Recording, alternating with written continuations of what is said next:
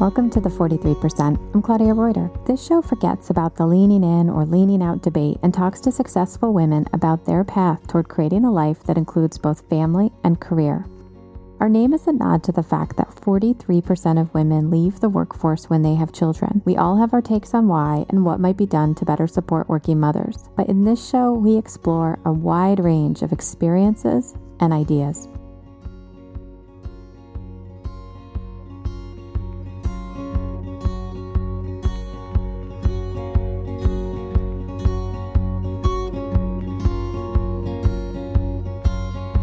That's what I would say to young women who are starting off is, don't be afraid to take a risk and do something that scares you. It may not always work, but when it does, you're going to feel so good about it and good about yourself.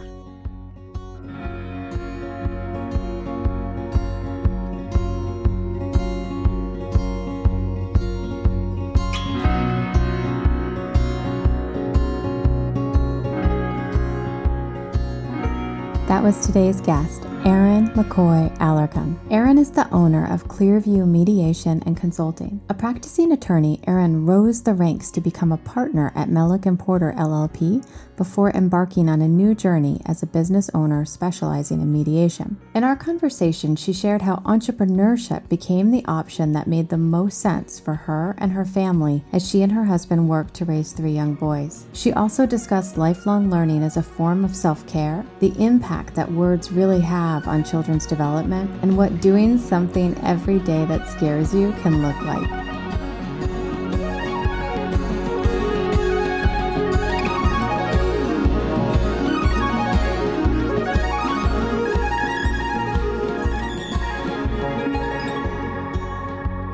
Erin, if you don't mind just taking a few minutes and describing where you are today and a little bit about what your life is like today, and then help us understand your path to get there. Okay, so today I operate a mediation and consulting business.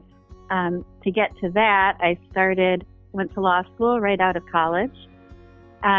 Was always really interested in conflict resolution, but wasn't quite sure how to get there. Mm-hmm. And so for 16 years, I was a litigator, and it's a great adrenaline rush, and I really enjoyed what I was doing. But then some of my family circumstances really got me thinking about that maybe this isn't the right place for me to be anymore, because there were other things that were more important than being in a courtroom and fighting, frankly, with people. So, and those things where I have married to my husband now for over 19 years. We have 3 boys, a high schooler, a middle schooler, and a grade schooler. Our high schooler he has Asperger's. He's on the autism spectrum and totally thriving. He's super bright and such a fun kid. Our middle schooler is neurotypical and, super athletic and doing great in school. And our 6-year-old is also on the autism spectrum, but a much more severe presentation than his older brother. And so it was he was born in 2012, and around 2014, he was 2 and he wasn't really talking. And so then it really, became clear that I needed to be focusing really on him and how to help him. And it was really challenging to be a litigator in a law firm. Even at that point, I had gone to 3 days a week, and it was still really challenging to do that. So I continued doing that for a couple of years, and around 2016, I'd always kind of had this idea in the back of my head that I'm meant to be a mediator, and how do I make this work? And my husband and I had a conversation, and he said, I think you just need to do it. And it sounded like, to both of us, like it would be a really good way for me to focus on something that I'm really passionate about in terms of my career, while also making my schedule be a little more flexible. So today I have this business. Actually, this afternoon, I'm driving up to Manchester, New Hampshire, and I'm going to be in small claims court up there doing a series of mediations.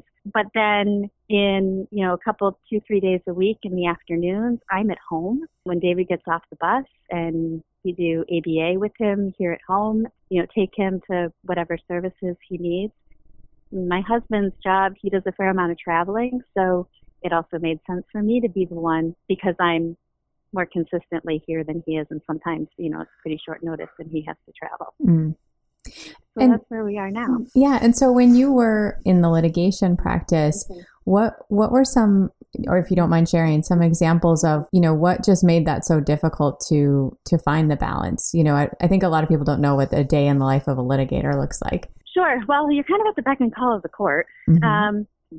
So if there's a hearing scheduled, you can, try to work with the other side to get things rescheduled to fit your schedule, but it doesn't always work. And so it would often be challenging with, I'd have a hearing or something scheduled that I have to get to that would conflict with, especially if Mike was out of town. How do I get the kids to all the different schools? And I have to make sure that I'm, at this court, which may be, an hour away by a certain time, and make sure that I get back in time to, get everybody off the bus or pick them up for, initially it was get back by 6 o'clock so your kids don't get put in the bad parent room at daycare. It's things like if you're in, and this happens with mediation now, but because things are more flexible and it's not every day for me, I can make it work better.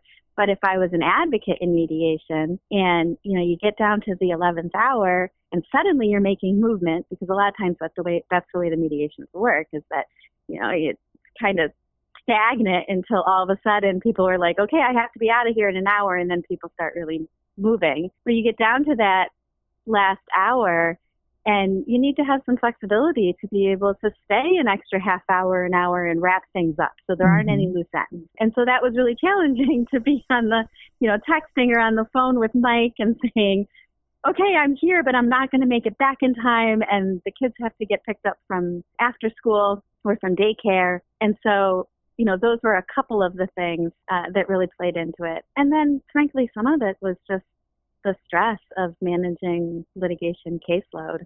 Right. And, having, lots of different balls in the air all day, but also really wanting to make sure that you're doing your best for your children, all of them. And then, really making sure that you're doing what needs to be done to take care of the ones who have some extra special needs too. Right. And so now you have your own practice, which is actually really entrepreneurial. Can you share a little bit about what that is like from a business perspective and how it impacts your current home life? Sure. It was maybe one of the scariest things I ever did to initially start that, because you don't know, where it's going to go or if it's going to work out. And there's all of that, I think amongst women particularly, there's been a lot more focus recently on talking about what that, that voice inside that we shouldn't listen to, that tells us, well, they won't want to hire you. And so I had a lot of that in my head, and I had to really work through, well, no, I'm good at this. This is what I'm meant to do, and people will want to hire me. But it made it really scary at the outset. And it certainly, I don't think at least for me, that voice is never going to completely go away. But I have to challenge myself every day to not listen to it, because it's lying to me. I know. I think we all have those voices, and I know I try to spend time in meditation, like focusing on dissolving them, but they do come back, and I don't know where they come from, but I know what you're talking about. Yeah, absolutely. So, that was a challenge first off. And then, I'd never run a business before. So then, I did a lot of reading and research before I started about not just how to launch a business, but what are some of the pitfalls that you might. So I kind of had a roadmap sat down and wrote a business plan. I had a roadmap for how I was going to launch it, how it was going to get started, and then my goal. And one thing that I do every 6 months or so is sit down and go through those goals and try to revamp. And, which ones haven't I met? Why haven't I met them? What do I need to change to try to meet them? Or maybe those aren't goals that I want to meet anymore. Maybe they weren't the right goals. And so set some new ones, so that it's always a changing landscape. But the idea is that it's always developing and moving forward, and then I guess one of the biggest challenges of owning a business is drumming up the clientele. And so that's been, I can schedule mediations, I can be flexible, schedule things around other things like I need to. But there are some times when I have to say, no, you know what, there's this event and there are people that are going to be there that I need to talk to. And so I can't be flexible about this. And luckily I have a partner who's really supportive of that. Yeah. And so where does one get clients for mediation? I've I've been in the entrepreneurial world for a while, and that's not an area I've ever thought about, because it seems to be one of those things that it like on the other side, it seems like something that you go find when you need it. And I had never thought about it from the flip of, well, how do you just build a client list knowing what challenges people might be having? Right. So a lot of my clients come through word of mouth. A lot of them are attorneys that I worked with when I was litigating cases, or that I've served with on various organizations that I've served on boards. I also go to local Chamber of Commerce events. There's some women networking organizations that I belong to, and I try to go to as many luncheon type or evening cocktail hour type events that I can. And I set a goal for myself because I'm an introvert. So actually going to these kind of things is really challenging for me, because I'm not the kind of person who's going to be like, hi, I'm Erin, let me tell you about my business. So I set a goal for myself. I'm going to go to this event. I'm going to meet 3 people today. I'm going to give my card to 3 people and get cards from them.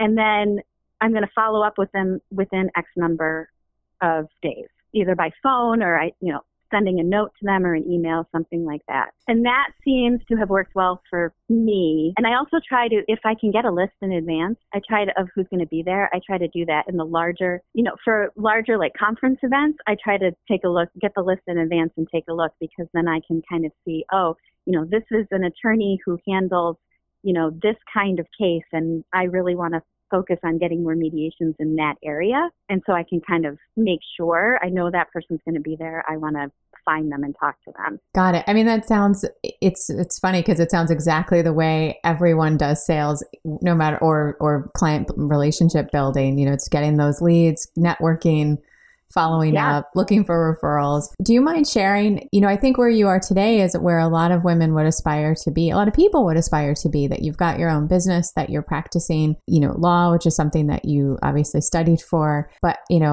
what did that path look like along the way?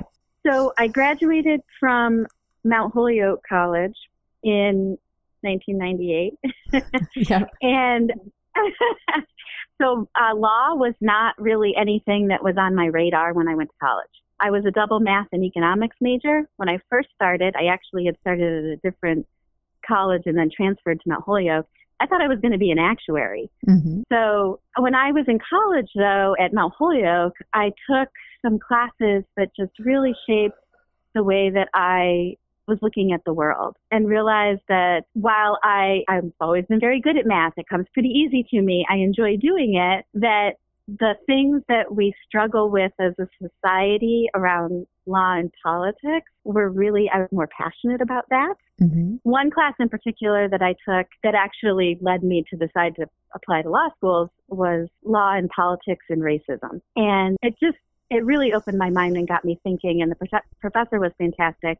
I ended up doing an independent study with him the following semester, and I'm still in touch with him. And I started talking to him and to a couple other professors about maybe I want to go to law school. And when I backtrack to when I was in 8th grade, I remember saying to a teacher, I might like to be a lawyer someday, because I had been part of the debate team, and was told, well, you have to major in like English or politics or social studies, history to be a lawyer, and you're a math kid. And that one comment just had me, well, I guess being a lawyer isn't, and so I never thought about it again. So there I am, and Isn't it interesting how much power words have at that age too? Absolutely. Yeah, absolutely. So I called my parents and said, I think this is really crazy. I have decided that I'm either going to go to divinity school or I'm going to go to law school. And I have applications for both here, and I have the forms to take the GRE and the LSAT.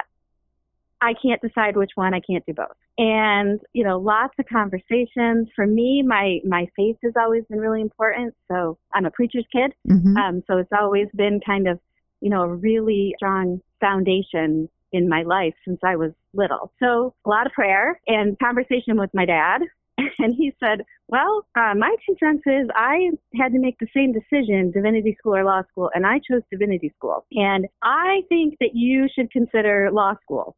You can always go back to divinity school.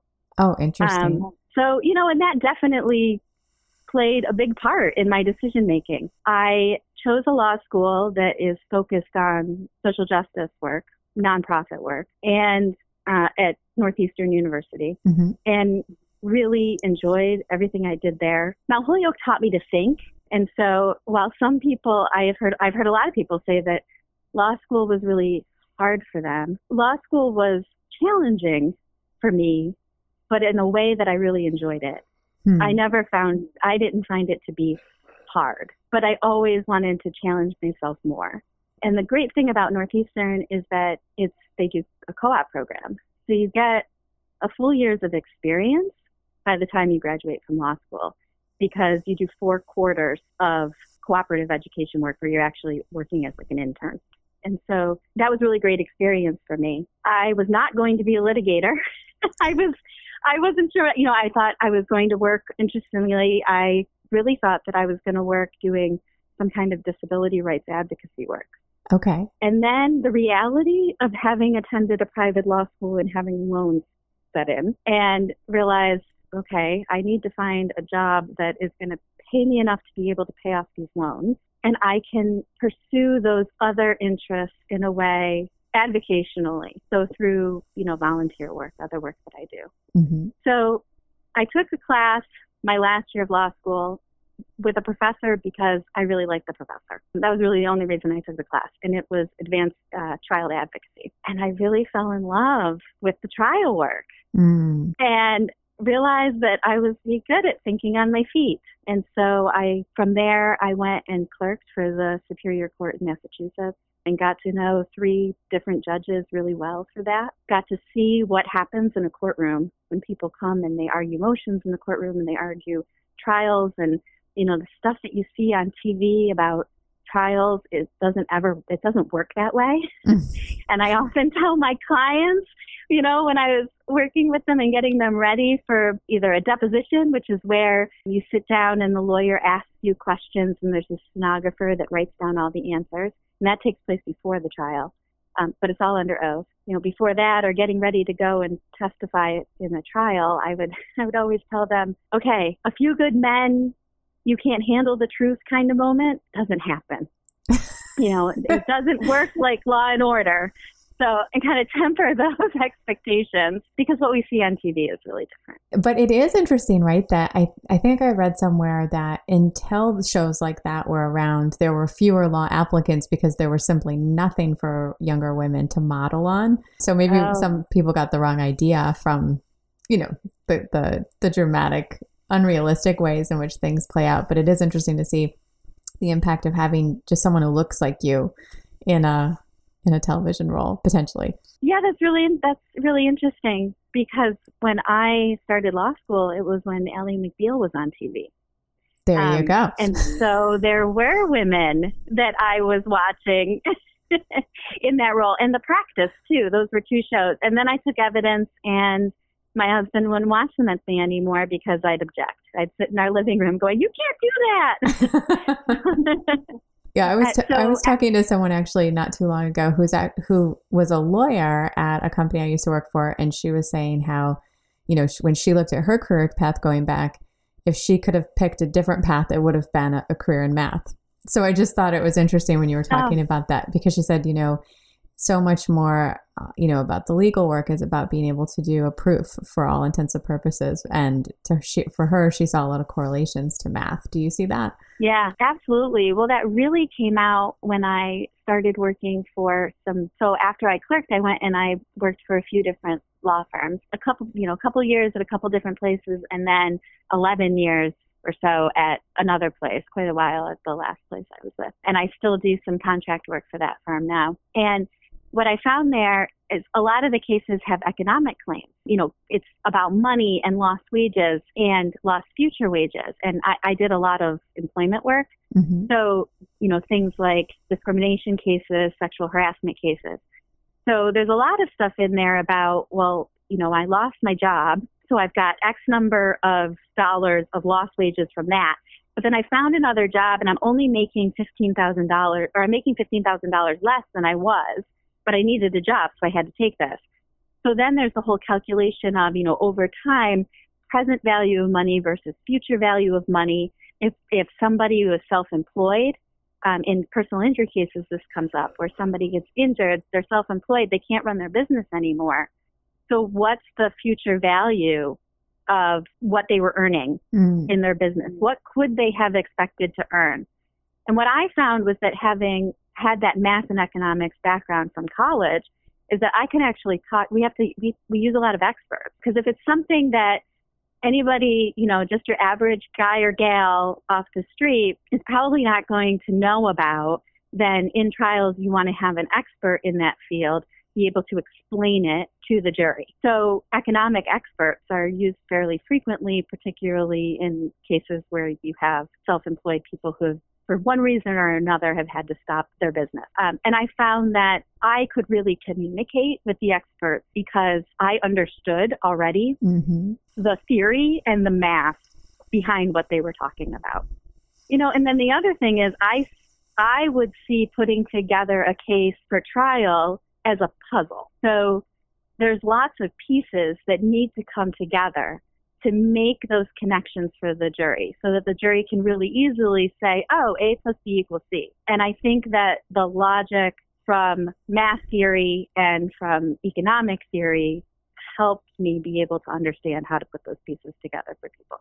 Got it. Yeah, that makes complete sense. Do you mind helping me understand a little bit more about what mediation is? Like, when does that happen? Who uses a mediator? Sure. Mediation is, as a mediator, I don't tell people what to do. I don't make decisions for them. I help facilitate a conversation between the parties to get them to a place where they can come up with an agreement. So it's really about guiding the conversation in a healthy and respectful way. Most times there's lots of different ways that mediation can come up. It's applicable, I think, across the board in everybody's life. But let's take a couple examples. So one would be if somebody has filed a lawsuit against their employer for discrimination. At some point, the parties, it could be before the actual lawsuit is filed. They've just said, I have this claim and I'm going to file a lawsuit. It could be after a lawsuit's filed and all the way up until trial starts.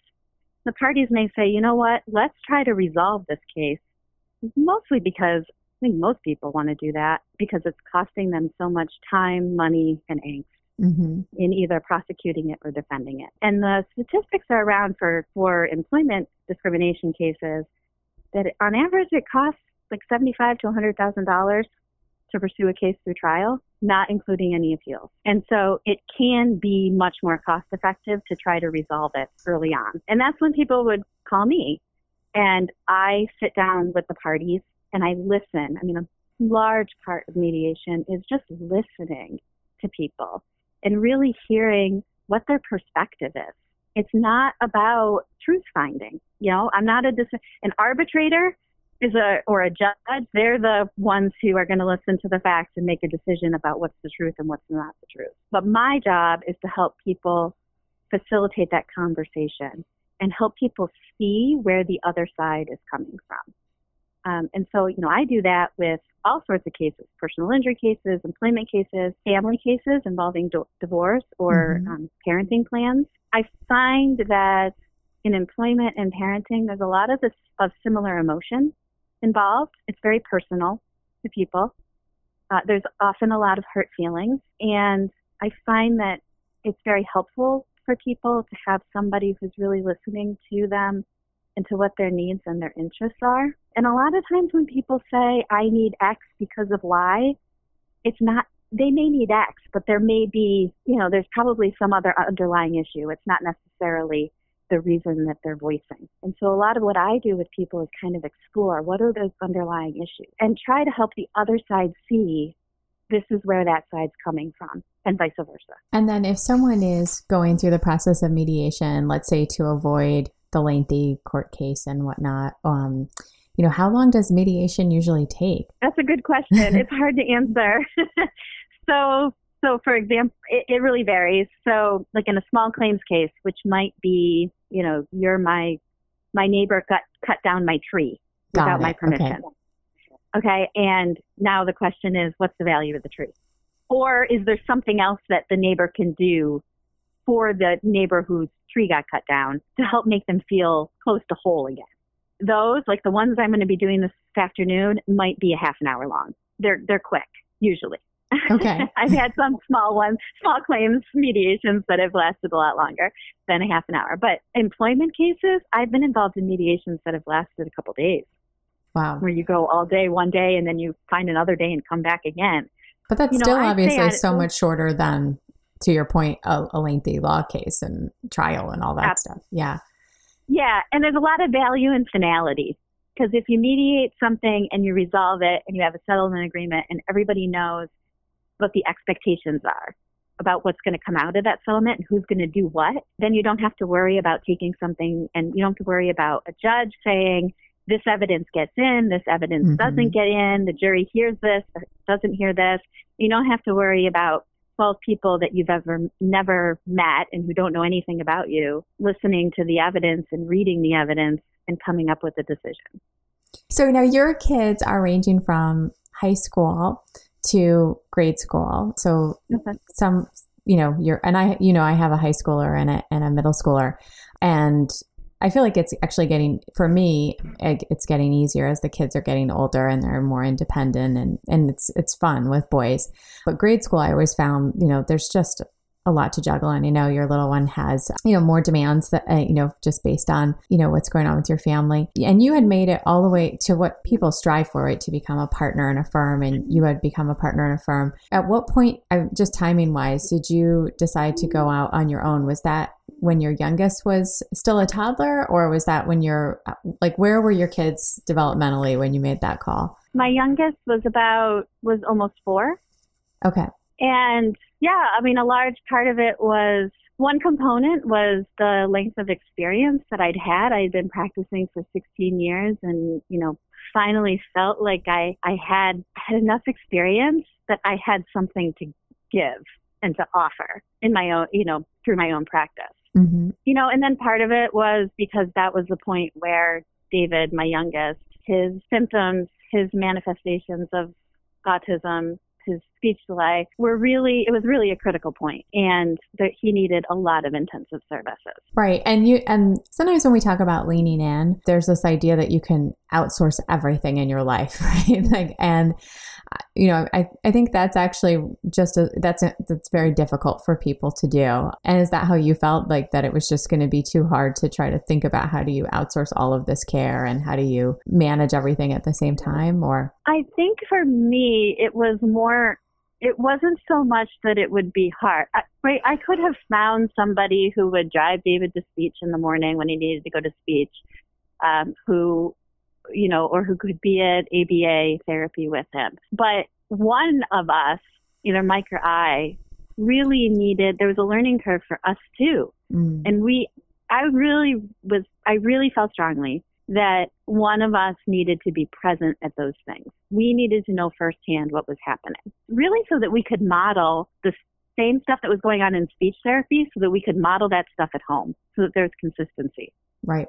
Same thing with ABA. I'm still learning. I meet twice a week. He has a couple hours of ABA therapy at our house. I'm still learning stuff from it. In fact, yesterday, his ABA therapist arrived at the house, and I said, I need you. I need help. And one, it might be unfair to have somebody who's not his parent have to take on that responsibility and then convey it to us. And two, Mike and I wouldn't be able to parent as actively as we want to be able to parent if we're not there firsthand getting that. Got it. And for those who aren't in the, have all the acronyms down, what does ABA stand for? Applied Behavioral Analytics. Thank you. Well, we knew each other when we were really little, and obviously we've reconnected in the last few years. And when I look at your path, it's incredibly impressive, and it looks like you've sort of checked all the boxes, all the way to a partner at a law firm and now your own mediation offices. If you were going back in time, or if you were encountering a younger woman today, or even your 8th grade self, what advice would you give? Oh, take a risk. Mm. So one of the things that I do for myself is, when I was talking about doing those regular check-ins on my business, I write down something that I'm going to give myself permission to do. So right now, the things that I'm giving myself permission to do on a weekly basis are to do something scary. So, for me, that's business-wise, that's making a cold call to somebody who I really respect and I know from the community, but I've never met. But I want to develop a relationship with them. Or asking somebody for a referral can sometimes be scary. So I give myself permission to take a risk and do something scary. And I give myself permission to do something for myself. So, for example, I just discovered the Harvard EDX online course programming. I had no idea what this was until yesterday. Okay. But there's a ton of free online courses, college courses that you can take. And I'm a total geek. I read all the time. I love learning new stuff. I'm super into trivia. So I decided yesterday that I'm going to enroll in a world religions class because that's something I'm really interested in. It's an online class. It's, self-paced.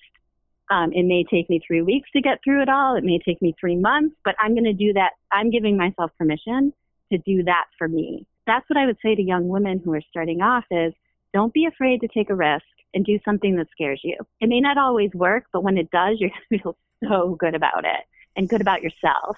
And two, be willing to do things for yourself and take care of yourself because you can't, especially as parents, we can't take care of other people unless we take care of ourselves. That was a really hard lesson for me to learn. That's incredibly valuable feedback or advice. And one of the things we've been talking about and some of the other folks have mentioned too is I think sometimes there's a media perception or something out there that tells us that taking care of ourselves means going to the spa or getting our hair done.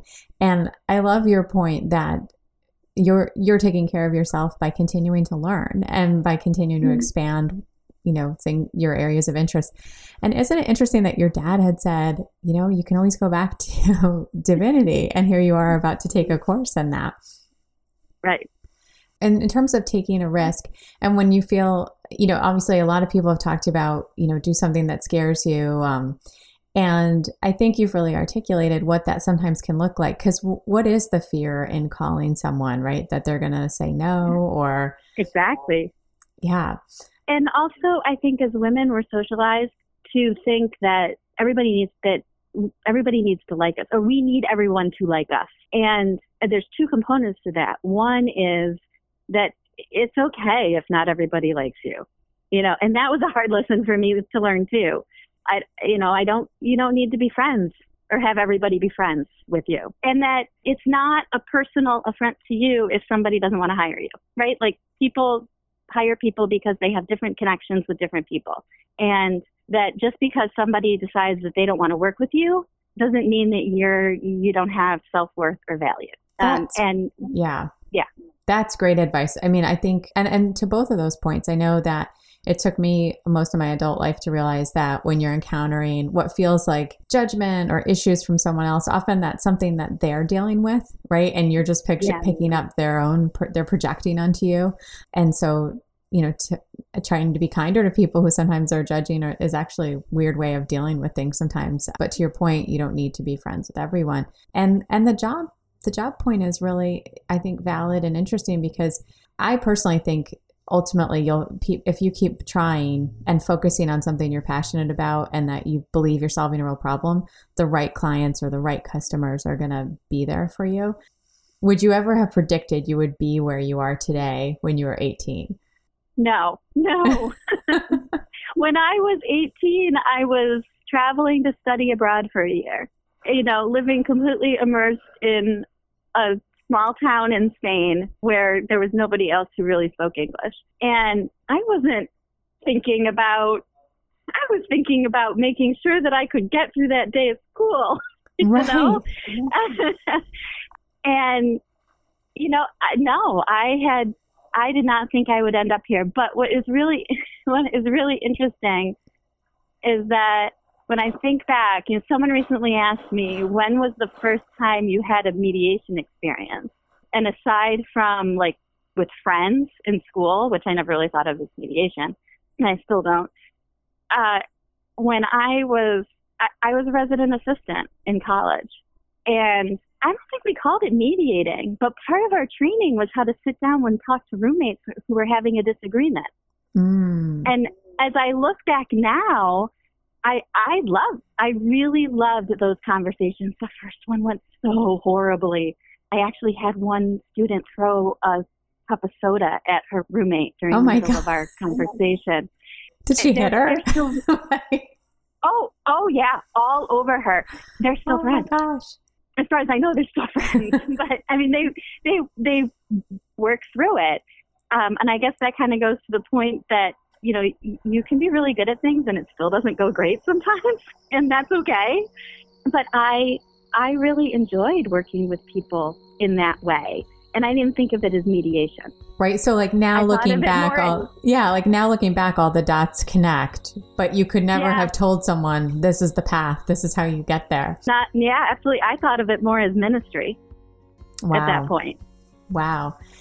Well, I just can't thank you enough for taking the time to share, some of your story with me. And I'm confident that especially younger women listening will be inspired by just the dedication you have to your career, but also the idea that you've stepped in and out and you found a path that works for you and for your family, and you're making an impact. Is there a website or any place that you would like people to know about that they can find out more about what you do? Sure. My website is clearviewmediation-consulting.com. And they can also search at Clearview Mediation Consulting on Facebook. Fantastic. Thank you so much, Erin. I really appreciate your time today.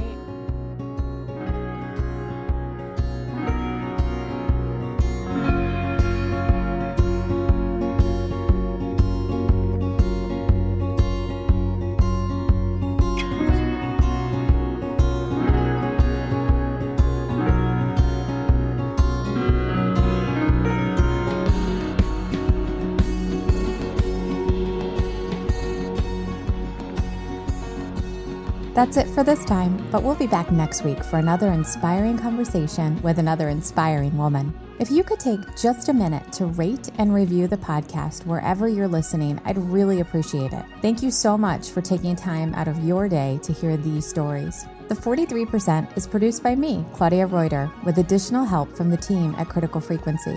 Our executive producer is Amy Westervelt. Episodes are mixed by Tyler Morissette, and our music is from Martin Wisenberg. You can find the 43% wherever you listen to podcasts, on our website at the43percent.com or at criticalfrequency.org.